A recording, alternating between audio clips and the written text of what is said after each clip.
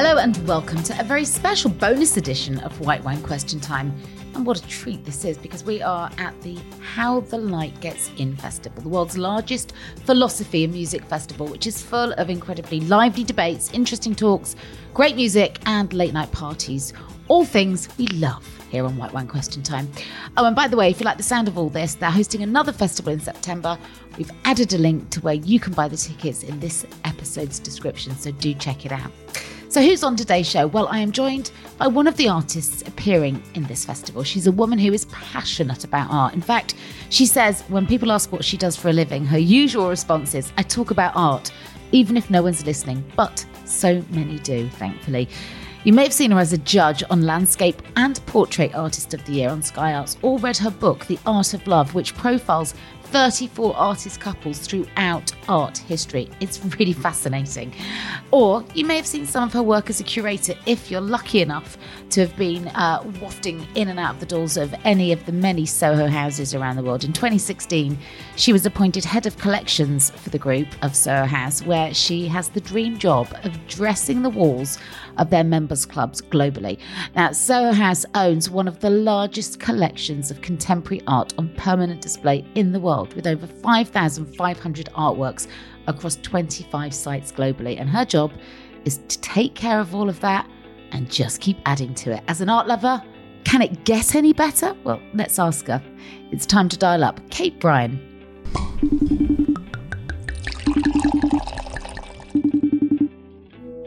Kate Bryan, welcome to the show. Oh, thank you for having me. Thank you very much indeed. That is a dream gig, isn't it? It's like you've been given the keys to the castle. I mean, I'm not joking. It is my dream job. It really is. Don't tell Nick Jones, but I probably would do it for free. I mean, I just love it. I really do. I absolutely love it. I love it so much.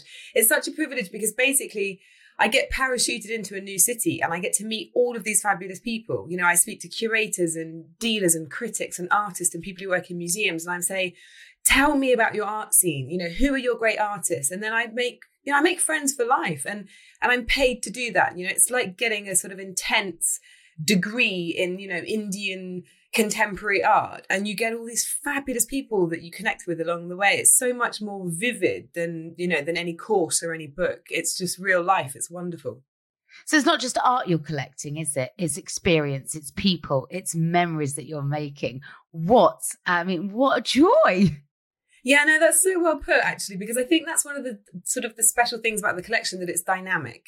So when there's an artwork on the wall, there's an artist behind that artwork and they're a member and they're using the club. So when you're acquiring the artwork, you're always thinking about, how do I tell the story of this city? How do I help the other members who maybe don't know anything about art, or maybe would like to know more about art, have a relationship with the artists who are in this city? And so they are more dynamic than just sort of objects to be admired. And of course, nothing is in storage. So, you know, there are other major collections in the world, like banks have great collections, insurance companies, you know, and you'd say they're kind of corporate collections, and they are staggering and really important, and they're a really vital part of the art ecosystem. But a lot of the time, by the practical nature of it, they're in storage, whereas ours is always designed to go on the wall. I mean, there's nothing in my store. Everyone always says, oh, could you just pull a bit of art out for storage? We're just going to do this little. And I'm like, no, there is none. You know, everything is tailored, it's site specific. It's got to be the artist who comes from that city. And so, yeah, I mean, it makes my job quite time intensive, but basically it's time intensive by building relationships. And that is just heaven. I love chatting to artists. Well, I have to say, I think I've Instagrammed a lot of your purchases, some of the way you've laid the work out, because I have been a member of Soho House for many years now. It was started as, for those that aren't familiar with what is Soho House, it's a private members club, but don't let that put you off, because it was started out over 20 years ago by a guy called Nick Jones, to be almost like the anti-private members club, because it was about people from the creative world, the arts. Entry point was quite affordable back then, and the idea is that he created this community where we could all get together and share ideas, and it was a workspace as well as a recreational space. And I use it as a kind of an office, really, but I've been to houses around the world, and what you have done in giving each one its own identity is quite remarkable, as well as making it feel like it all hangs together under the umbrella of Soho House. One of my favourites that I saw is in Dean Street. It says, I don't know what that red thing on her mouth, on her face is, but it won't stop moving. And I thought, I really want that. That's me.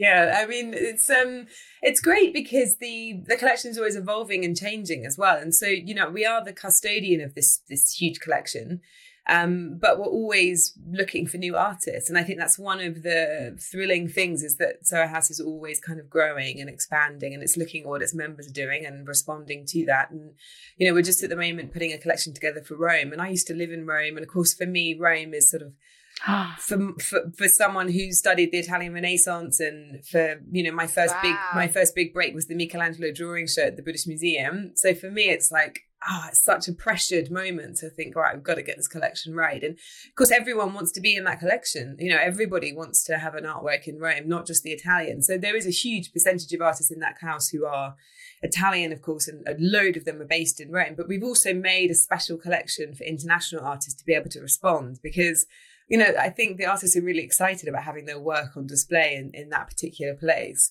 And so I'm always trying to come up with ideas and sort of experiments. And we did a funny commission in 40 Greek Street for when it was sort of rebirthed, called Walk the Line. So I asked 20 museum level artists if they would take inspiration from the great surrealist Paul Klee. Paul Klee said, a line is a dot that went for a walk. So the collection's called Walk the Line. I love that. Yeah, great. Really great. Isn't that beautiful? And I just love the simplicity. A line is a dot that went for a walk. Yeah. Perfect. Yeah. And it's the playfulness, the slight surreal quality to it. And so I asked them all to make a single line drawing, so they mustn't take their pencil or pen off the page. I set the size, you know, I said, so you take this piece of paper, you do the single line drawing, and of course you're creating rules. And I knew the best thing would be the artists would all break the rules. And that's why I love artists so much, because they just come at things from a totally different angle. And, you know, that's really inspiring. So how did they approach this? Like Jake and Dinos Chapman, they just ripped a page out of a children's dot to dot colouring in and did all these crazy lines. Conrad Shawcross, who's an extraordinary artist, you know, works principally within a realm where he uses materials which are almost like machines that he's built. So he's sort of operating outside those traditional parameters. You know, his was done at a distance from him. But then there were artists who were extremely traditional, like Tracy Emin did the most spectacular, perfect single line of a figure on a bed. You know, and it was just beautiful. Yinka Shonabare did a single line, didn't break the line. It was the Statue of Liberty. So it was just great to see like who broke the rules, who stuck to the rules. And I think what's thrilling for me about that is that those artworks wouldn't otherwise exist. And it was just a nice little snapshot of these museum artists in this moment in time who all responded to the opportunity to play. You know, because art is playful. Yeah. We think of the art as this kind of big, rampant, commercial, global, money-making, auction-led art world. And it's not. At its heart are just lots and lots of people who are playful with their thought and with their intention. And so it was great to go back to that kind of pure creativity. So I enjoy doing things like that, and we're going to do more of it. I love, you know what you've done as well through all of those kinds of ideas is you've created a platform for yourself within the art world where you are now, I mean, you're in charge of one of the greatest contemporary art collections. That's really quite something in itself. But what I love as well is that you are now in this extraordinary position of some power. I mean, you are, as I said, you know, overseeing one of the largest contemporary collections that's on permanent display in the world today. But you don't just take the good times and the easy route. You also challenge and support those that really need supporting. And I was quite shocked to read how misogynistic the art world can be in terms of the gender imbalance. And so this brings me to my first question to you. So you managed to make an incredibly classy statement about this, about the gender inequality that exists in the art world today. First with not 30% and then with the Vault 100.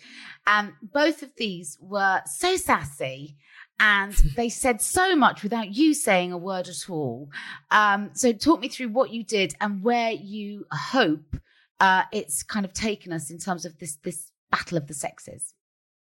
Well, the Vault 100 really came from trying to solve a problem, which for, you know, sometimes I get a a project to work on, and I think, oh, I don't know how to. There was like sometimes I think this is a piece of advice that has stayed with me. Is sometimes if you are stuck with something, it's better than try and work around the thing that you're stuck on. It's better to actually attack that thing, because otherwise you'll always be slightly there. And so as a kind of concept, the issue that I had was that the Ned was like a sister to Soho House. So Soho House, exactly as you said, is designed for creative people. It was always gender neutral from the beginning. In fact, it was a fantastic place for women in the 90s because you don't want to be a pub in the 90s and be a woman, just want a bit of peace and quiet. It's not happening. And so, Soho House was just a haven, for creative people. And it was a community from day one. But the Ned, however, was a new thing, and it wasn't a Soho House. It wasn't for Soho House members, and it was going to be right in the heart of the City of London. And so for me, it's in the old bank, isn't it? Exactly. It's literally the vault is where the money used to sit. Exactly. It's super cool. So I was like, okay, so this is a site that really speaks of money. It speaks of power. It speaks of status. It's this old, beautiful Lutyens building. And I was thinking, I don't know, it just seems so sort of patriarchal to me. And I just felt a bit uncomfortable. I was like, well, what am I curating this? Who's this for? Is this going to be just, and it showed my own prejudice as well. Is this going to be for a bunch of like guys in double-breasted pinstripe suits? And I was like, and I knew it couldn't be, because I knew that otherwise the people doing it wouldn't be doing it. And of course, through conversation with them, I realized that they were really interested in something which was different and progressive and dynamic. And so once I knew that, I thought, right.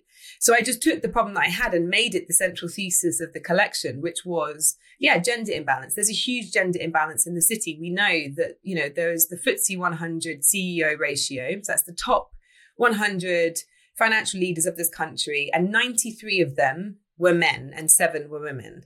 And so that's why I had that perspective of the city, of course. And then I knew... there's more CEOs called Dave than there are women. I know. On that list. That's a fact. It's just shocking. So it's wrong. And then you think, well, the art world must be a really equal place, because arts by its very nature is liberal, and, men and women are artists. But of course, the art world is absolutely rife with inequality as well. And gender inequality and equality of people from different racial backgrounds is a huge problem. So I decided to just sort of make that the central premise. So I took that FTSE 100 CEO ratio of gender and I just inverted it. So I presented the work of 93 women and only 7 men. And the 7 men only got in by virtue of the fact that they were in a collaboration with a woman. So there's technically not one solo male artist in that room. And they're all in one room. And as you say, they're down in the old bank vault, which is this very glamorous, very cool place with all the bank vaults, all the vaults have stayed in there. And so it was a statement, really. And it was so interesting, because when I started curating it, I had a couple of people say to me, oh, how are you going to find that many women? And I was like, oh my goodness, this is so absurd. Like, people just don't know that many women artists. But it's still a problem in the sense that if you just ask someone on the street, it's not their fault, because the information is not coming to them, because people in the art world are not doing a good enough job. Name 5 women artists. A lot of people would struggle with that. And, they really would. Yeah, we have to do a lot of work to correct this gender imbalance. So, I wanted to be part of that narrative. And I was also hoping that my collection would get spectacularly out of date and I would be made to look ridiculous really quickly. And that, suddenly it would be 80 to 20. And actually, within the first couple of years, I think the ratio got worse. I'm pretty sure we lost one of those women. There's to step down from their position potentially. I'm not sure what happened, but then it became like 94 to 6. So you're thinking it's getting worse, not better.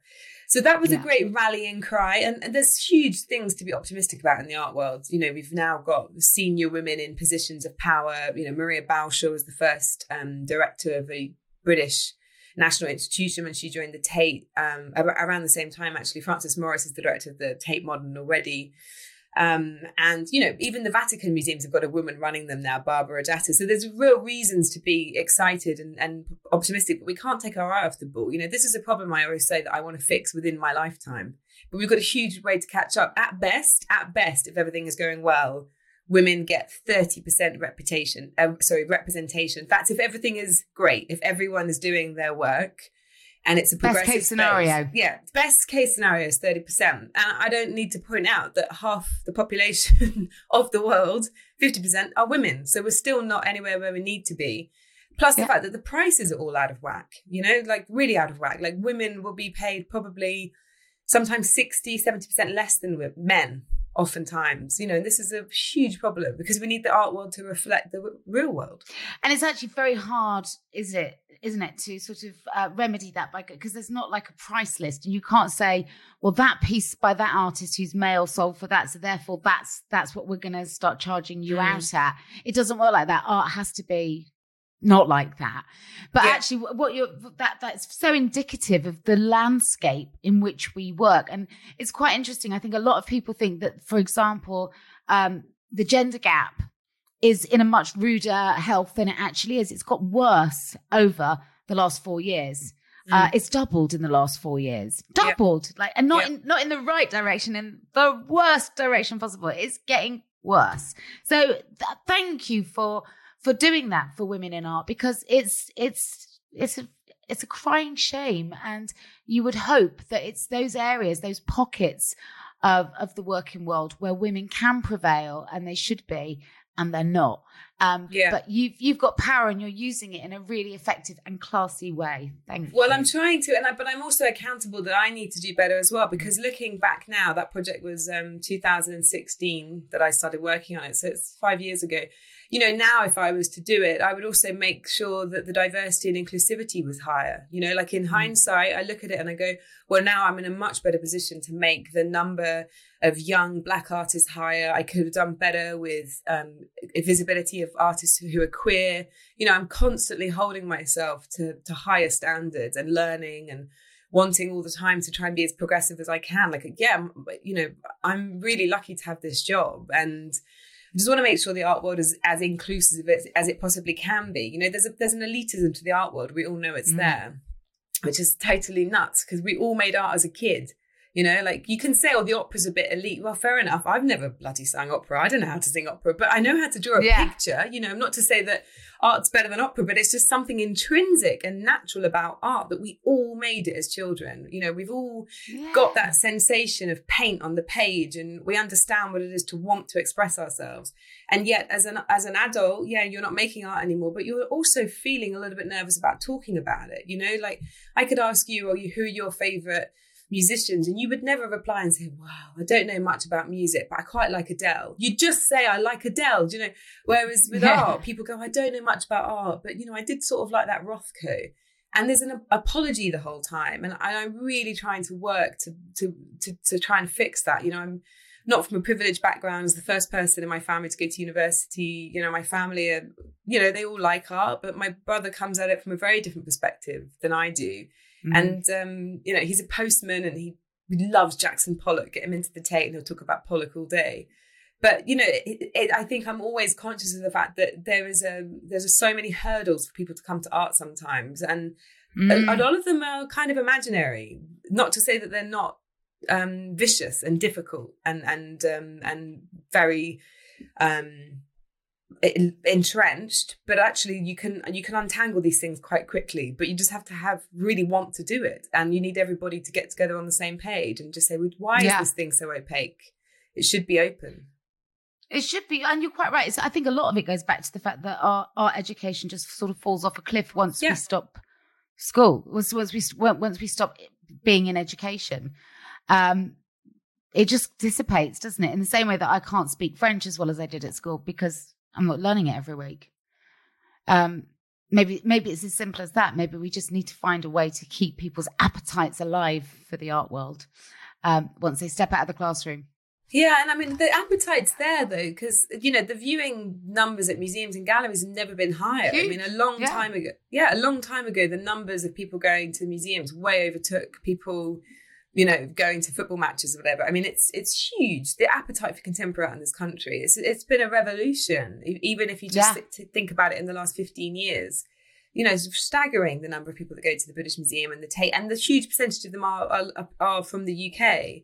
So that there are people who really want to and are engaging all the time with art. But and it's really exciting as well. I think that social media allows art to come to us in a different way. I think all of these things are really valuable. They definitely are. And I think you're right. Social media is helping this cause in some ways, because it makes everybody accessible.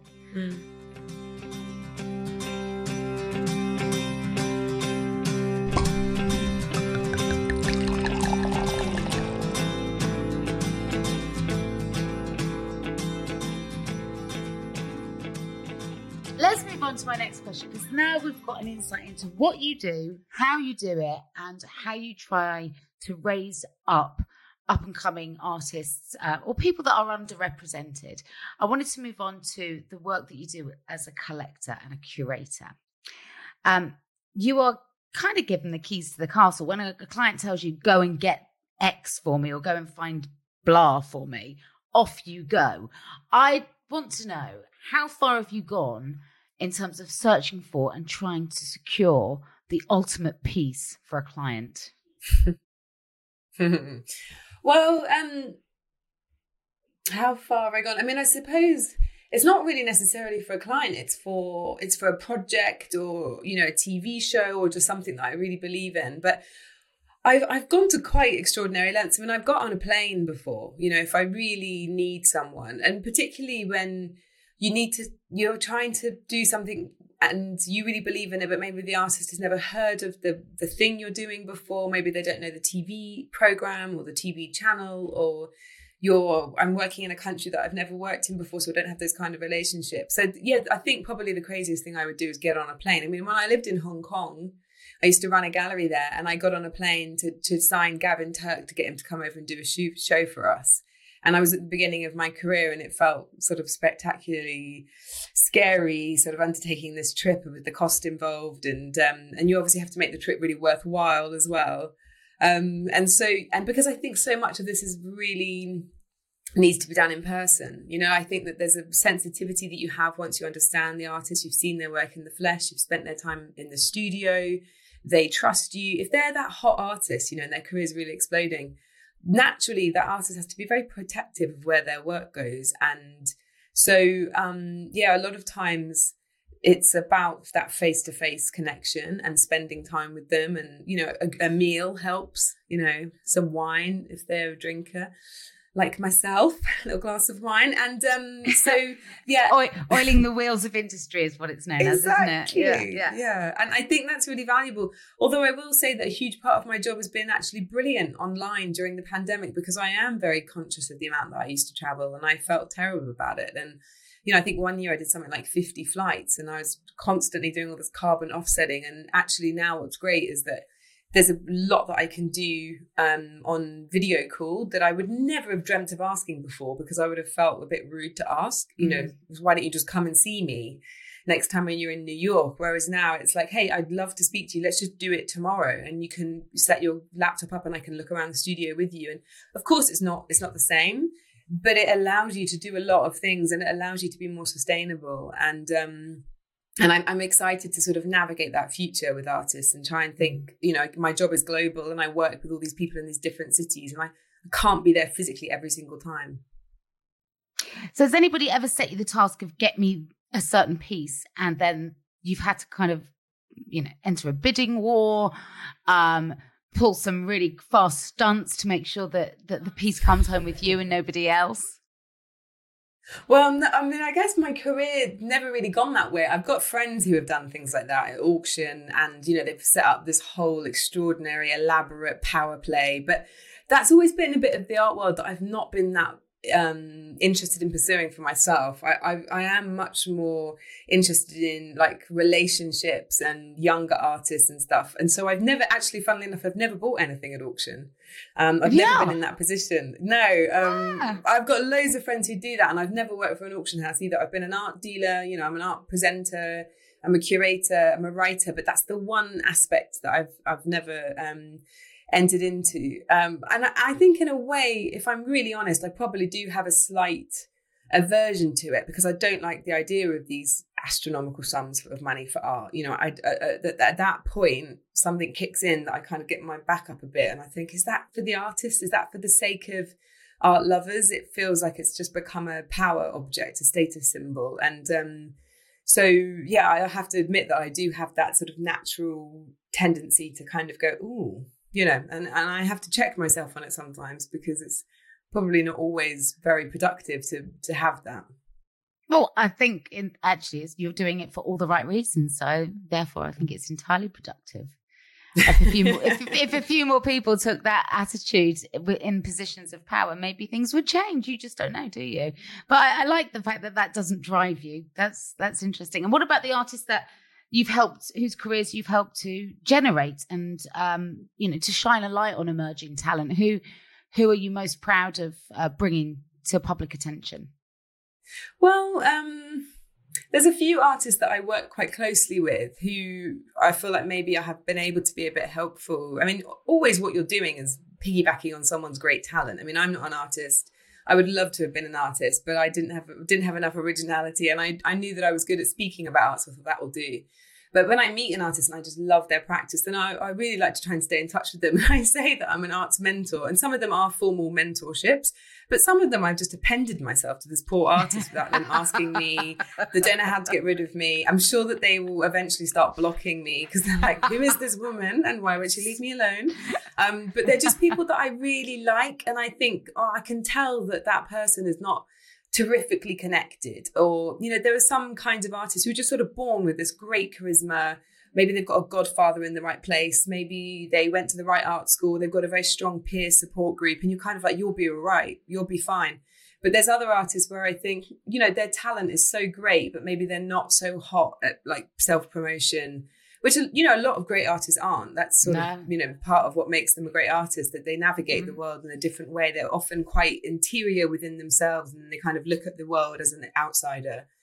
But there's artists that I've sort of come back to time and time again and done projects with, like Sarah Maple, who's a fantastic artist. She did this great, she actually really pushed herself and made a kind of a world first. It was like a sitcom, but a piece of video art. So she called it an artcom. And Sky Arts, who were great and really ambitious and experimental and open-minded with their programming, they gave her money to make this artcom. So it was actually shown on TV, and it was really funny. And Sarah played a sort of a version of herself. I played a cameo in it of her. Did you? Yeah, of her mentor, but I was a real bitch. I was like totally anti-feminist. I was telling her to dye her hair blonde and, to don't put your prices up too high, love, you're a woman after all.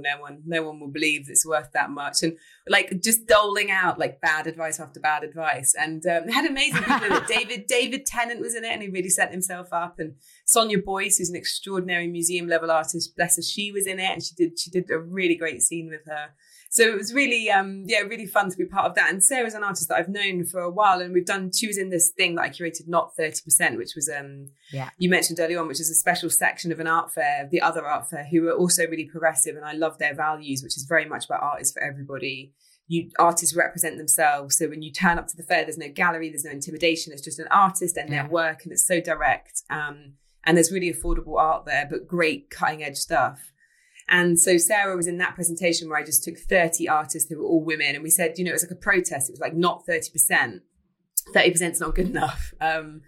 And she was in that, and she did some great imagery for me, and she's done some fantastic stuff for Soho House. And I really love her practice, and I feel like I'll just be wedded to her forever. I curated a show she did last year at Jealous Gallery. She's great. And I just curated a show recently for Zoe Buckman, who's actually based in America, but is a British artist. And her career is very special. She's a really gifted artist. And so, sometimes I just sort of put myself into these artists' worlds because I think, well, hopefully I can be helpful. And I can't help myself, really. Well, that's the passion play, isn't it? That's why you're good at what you do, because it makes your heart beat faster. Someone should ask them, do you want her to back off? Do you want us to email Kate for you? Is that crazy woman? Is this lady bothering you? Yeah. And actually, if you are somebody that's listening to this right now and thinks, I'd quite like to watch that sitcom, or I'd like to learn a little bit more about arts. You mentioned Sky Arts. I could really recommend Sky Arts, because I think they do an incredible job in championing not only existing well-known artists, but bringing emerging talent through. And they do some really disruptive, crazy stuff. And it's available, I believe, now on any smart TV. So if you are art curious or a passionate art lover, I think there's a ton of stuff there, including all your fine work, Kate. Yeah, it's very exciting because Scarlets went free to view last year in September. And so having previously been something you could get on Now TV or that, you paid for as part of your Sky, now you can get it on Freeview Channel 11. And so, yeah, the viewing numbers have gone through the roof and there's new people finding it all the time. And it's really exciting. I've been working for them since like 2013. So it's my second home. And they're a great bunch. They are progressive because they're not sort of beholden to potential things which have to be a bit more traditional, a bit more conventional, a bit more predictable. They're not worried so much about viewing figures. They just they're kind of art led in it and across all arts, all sorts of things. So it's a dream place for me to broadcast for sure. To go, what a toy box to play with, eh?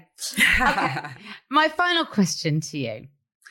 You wrote a book. How long ago did your book come out, The Art of Love? A couple of years ago now? So it came out in 2019 in June. I remember because I did all of my events apart from the final two, and then my waters broke because I was very heavily pregnant promoting the book, and my waters broke early, so I had to cancel the last two events because I was in hospital.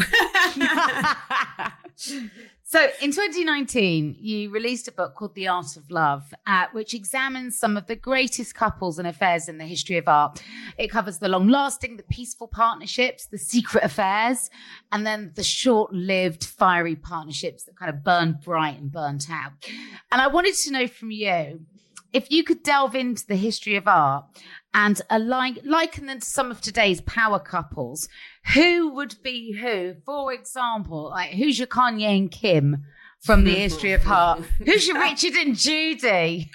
That is such a genius question, Kate. Honestly, no one has answered me that before. Good. Okay. Oh, that is such a good question. I really want to do it justice. Who is Kim and Kanye? Yeah, but so like very famous, really love their fame, play with fame, but both, well, I suppose the problem is, okay. Oh, who is it? And it's probably quite explosive, isn't it? I think so. But it's all consuming, isn't it? And I think they were kind of everywhere. And now that they're separated, it would be interesting to see where they go next. But obviously he's got many strings to his bow. And I think she's quite interesting now. I mean, what we're going to see is her qualify as a lawyer. And so, so having spent years looking at her in a PVC bikini, we're now going to hopefully be seeing her in a courtroom, which I applaud. You can be both of those things and very successfully. Yeah, no, that's fascinating. I suppose one of the couples that comes to mind is Frida Kahlo and Diego Rivera. I mean, Frida Kahlo is exceptionally different to Kim Kardashian, but I would almost inverse them. So I would say that Frida is a bit like Kanye West, and maybe Diego is more like Kim Kardashian. And this just seems like the craziest thing that I'm talking and I'm thinking out loud. But the reason I say that is because they were so spectacularly famous in their time in Mexico. And they were the most sort of lauded couple of the day, and everybody wanted to know what they were up to. And there was fire and friction. They were an amazing couple. They got divorced, Frida and Diego, and then they got remarried a year later. And Frida said, "Listen, I'll remarry you under two rules, in fact. There can be no money and there can be no sex. This has to be totally unfinancial and unphysical," because she wanted him as a kind of comrade in arms, and they were working in service of the revolution, in fact. And so, but what's interesting is that one of them has really stood the test of time, and the other one slightly less so in the common imagination, because Diego was this powerhouse. He painted for the people, for the comrades, for this pursuit of this, communist dream. He did big public murals, and everybody knew who he was. He was the most important living artist of his age. Whereas Frida made work which was more domestic, more intimate, more personal, more about emotion. They called her the heroine of pain because she had so much pain to deal with in her life, and really not very championed in her lifetime, although she was very famous. She only really had a couple of major solo shows, and the last one she turned up on her bed because she was so poorly. And it's her art that's really stood the test of time, because I think we live in an age which is much more interested in that personal and that that sort of introspective work that really talks about the way that we navigate the world, the way that we deal with pain and pleasure and love and romance. And what he had done, which was so sort of proclamations of power and very much about the state system, and very much about external big forces that seems less relevant to us now. And so it's interesting to see that, that's they've inverted really in terms of their fame. I mean, everyone around the world has seen Frida Kahlo in one form or another. She's an icon now. She's sort of like, the new Che Guevara. You might not know anything about her, but you recognize her. Yeah. Yeah, you would recognize her straight off the bat. And actually, he was, mind you, then I suppose there are comparisons with him and Kanye with their political ambitions and speaking out. You should write this book, Kate. You should write the book that Frida and Diego got there first before Kimye. Kimye. What about Bennifer? Who would be the modern day Bennifer? Ben Affleck and Jennifer Lopez. These are the hardest questions I've ever been asked, but I love them so much. Who is Bennifer? It was so short-lived. On and off again. Kind of can't live with you. Maybe can't live without you. Yeah. Well, there's a few of those in the book. There's also like the relationships that I really like are the ones where they break up and then they come back together decades later. And I think everyone always wants a reunion for those guys, don't they? So Willem and Elaine de Kooning, they were together. All these affairs happened. They never had enough money for food, but they always had enough money for alcohol and cigarettes. And, Willem de Kooning has this amazing exhibition. Everyone's been waiting for it for years. This guy who's such a tortured painter, he finally has made work that he's prepared to show. And he shows with this gallerist called Charles Egan. But then everyone turns up to opening night and everybody knows that his wife, Elaine de Kooning, is sleeping with the gallerist, Charles Egan. And it's so awkward. And there's just all these affairs and it's tumultuous and it's difficult and it's, and then they split up. And then she goes on to make some of the best work she's ever made. It's like the 1960s and she's commissioned to paint JFK. So like, the actual Kennedy commissioned portrait. Not only have they commissioned a woman, which is staggering, but also they've commissioned a very avant-garde painter. So super exciting. It speaks of what kind of president he was, I suppose, in terms of his outlook being progressive in those kind of areas. And then, so she does really, really well. But obviously, actually, de Kooning really struggles without her and he becomes,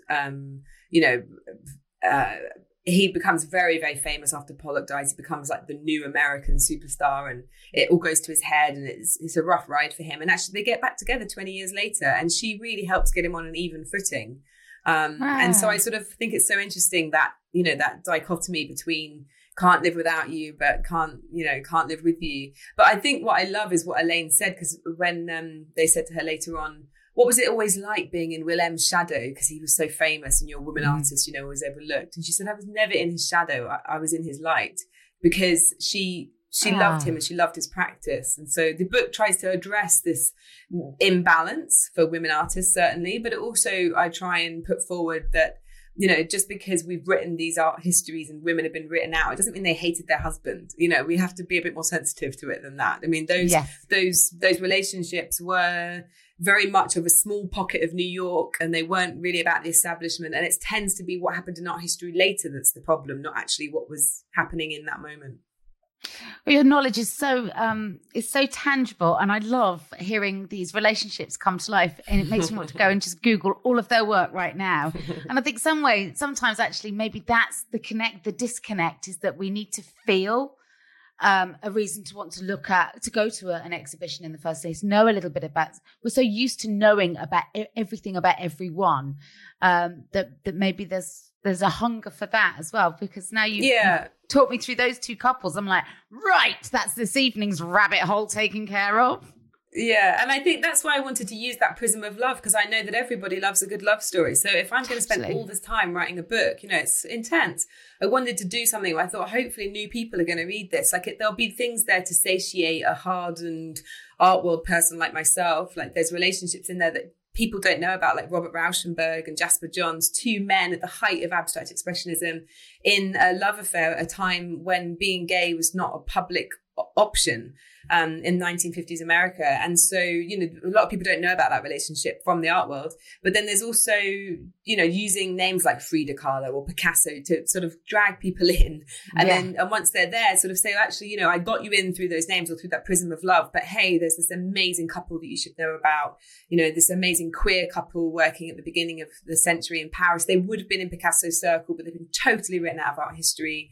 Ethel Mars and Maud Hunt Squire. So trying to do two things at once, really, bring bring a new audience in through using love, and then use the big names to help shine a light on the ones that are not as well known and ought to be. It's a bit like a festival, really, isn't it? It's like you need a couple of marquee bookings, but actually then once they're in and they start wandering from field to field, you can, you've got them. And exactly. I'm no Slavoj Zizek, but maybe you'll enjoy what I've got to say about art too. This is so fascinating. I didn't know. So the queer couple that would have mixed with Picasso but have been horribly written out, why would they have been written out? Would it been because of their sexual orientations, or? Well, they were American and they moved to Paris at the beginning of the century, really, because it was a place for more liberal thinking and bohemian lifestyle. And they were in the court of like Gertrude Stein, who's this extraordinary woman who had, people over for these great sort of salons. And I think that, they were showing at all the great exhibitions. They were sort of juried members of various salons. So they were kind of a part of the art world, 100%. We have all those records. They were well trained. They were traveling to make their work. So they had roots, they were a part of that scene. They looked fantastic, flamboyant hair, flamboyant makeup, fabulous clothing. In fact, the first recorded use of the word gay to mean, homosexual or same-sex lovers was in Vanity Fair in a poem that Gertrude Stein wrote in 1919, and it was about these two women, but she used pseudonyms for them. So they're part of queer history, but try and find their paintings in a museum or a gallery. I mean, even I've never seen one in the flesh. They've just sort of fallen off the face of the earth, and it's people doing fantastic kind of archival work is trying to pick back through history and find them. Had this long old life together. I think they both lived until they were in their 70s, maybe 80s. They died and they were buried together in the south of France. So, there's work to do. And it's largely because art history has really, been typically the preserve written by old male pale white men. Yeah, exactly. And their narrative has not found its place yet. And so that's why it's important that we have a revisionist history and we go back, because we have this particular lens of looking back in history and thinking these people weren't there, but they were. And they were centuries before even the last century. And so we've got to do our work. Yeah. I had a very similar conversation on this podcast, both with Skin from Skunk Anansie and with David Lammy, about how we need to stop whitewashing our history. And everybody needs to have, everybody that has a rightful place in history, their stories need to be told. You can't just put it through a filter of old, male and pale. Yeah. And that's another prime example of that. Those two incredible women who literally introduced the word gay into our everyday vocabulary. It has to start somewhere. And it's normally with people that have to be disruptive in order to create new. Yeah, and I've just finished my second book called Bright Stars, which is the story of 30 artists that died before the age of 40. And I was really, really conscious in that book of making sure that, I made the representation even better. And it's 500 years of art history, but just in the last century, 1/3 of the artists came from underrepresented backgrounds, and so you just do that extra bit of work, but their stories are so great and they weave in plain sight with the kind of art history that we've all been told. And I was just trying to understand, like, what is it that's so special about dying young? We have this like fetish for youth, and we have this sort of like fascination with those that burnt too bright, and so it's those stories. But there's amazing artists in there that I didn't really know much about before, like an artist like Amrita Shergill, who was in India, and she was a major artist of her day, and known in India, but just not known here, and makes such a big contribution to our understanding of that era. Like, we all look at Paul Gauguin, he's very problematic because he kind of uses this sort of, in inverted commas, primitive style art. And it's the whole thing is just a minefield, it's a nightmare to look at through modern eyes. Much better to look at Amrita Shergill in a way that she was revolutionizing figurative art, and at the same time she'd trained in Paris. And then she goes back to India, and her work is complex and sensitive and fascinating, and there's so much you can learn from her. So that's been a real buzz doing that work. What a lovely way to earn a living, telling these fantastic stories, buying these beautiful paintings and pieces and putting them all together. Thank you for sharing so much of it. It's been a real education, Kate. I've loved listening to you. And if people want to know more, you have a website and you can follow all of Kate's work there. It's katebryan.com, isn't it? KateBryantArt.com. Yeah, thank you. Art.com. Oh, my pleasure. Thank you very much. And I look forward to seeing whatever it is that ends up on the walls of Soho House Row. Yeah, I can't reveal anything, but it's gonna be special. I'm just loving doing it. Oh, I can feel one of your greatest hits coming on. Thank you so much, Kate. Really enjoyed talking to you. Bye. Thank you so much for listening. And don't forget, there's another How the Light Gets In festival, chock-a-block full of brilliant artists, workshops and performances on September the 18th and 19th this year. Check out the link in this episode's description of where you can buy your tickets.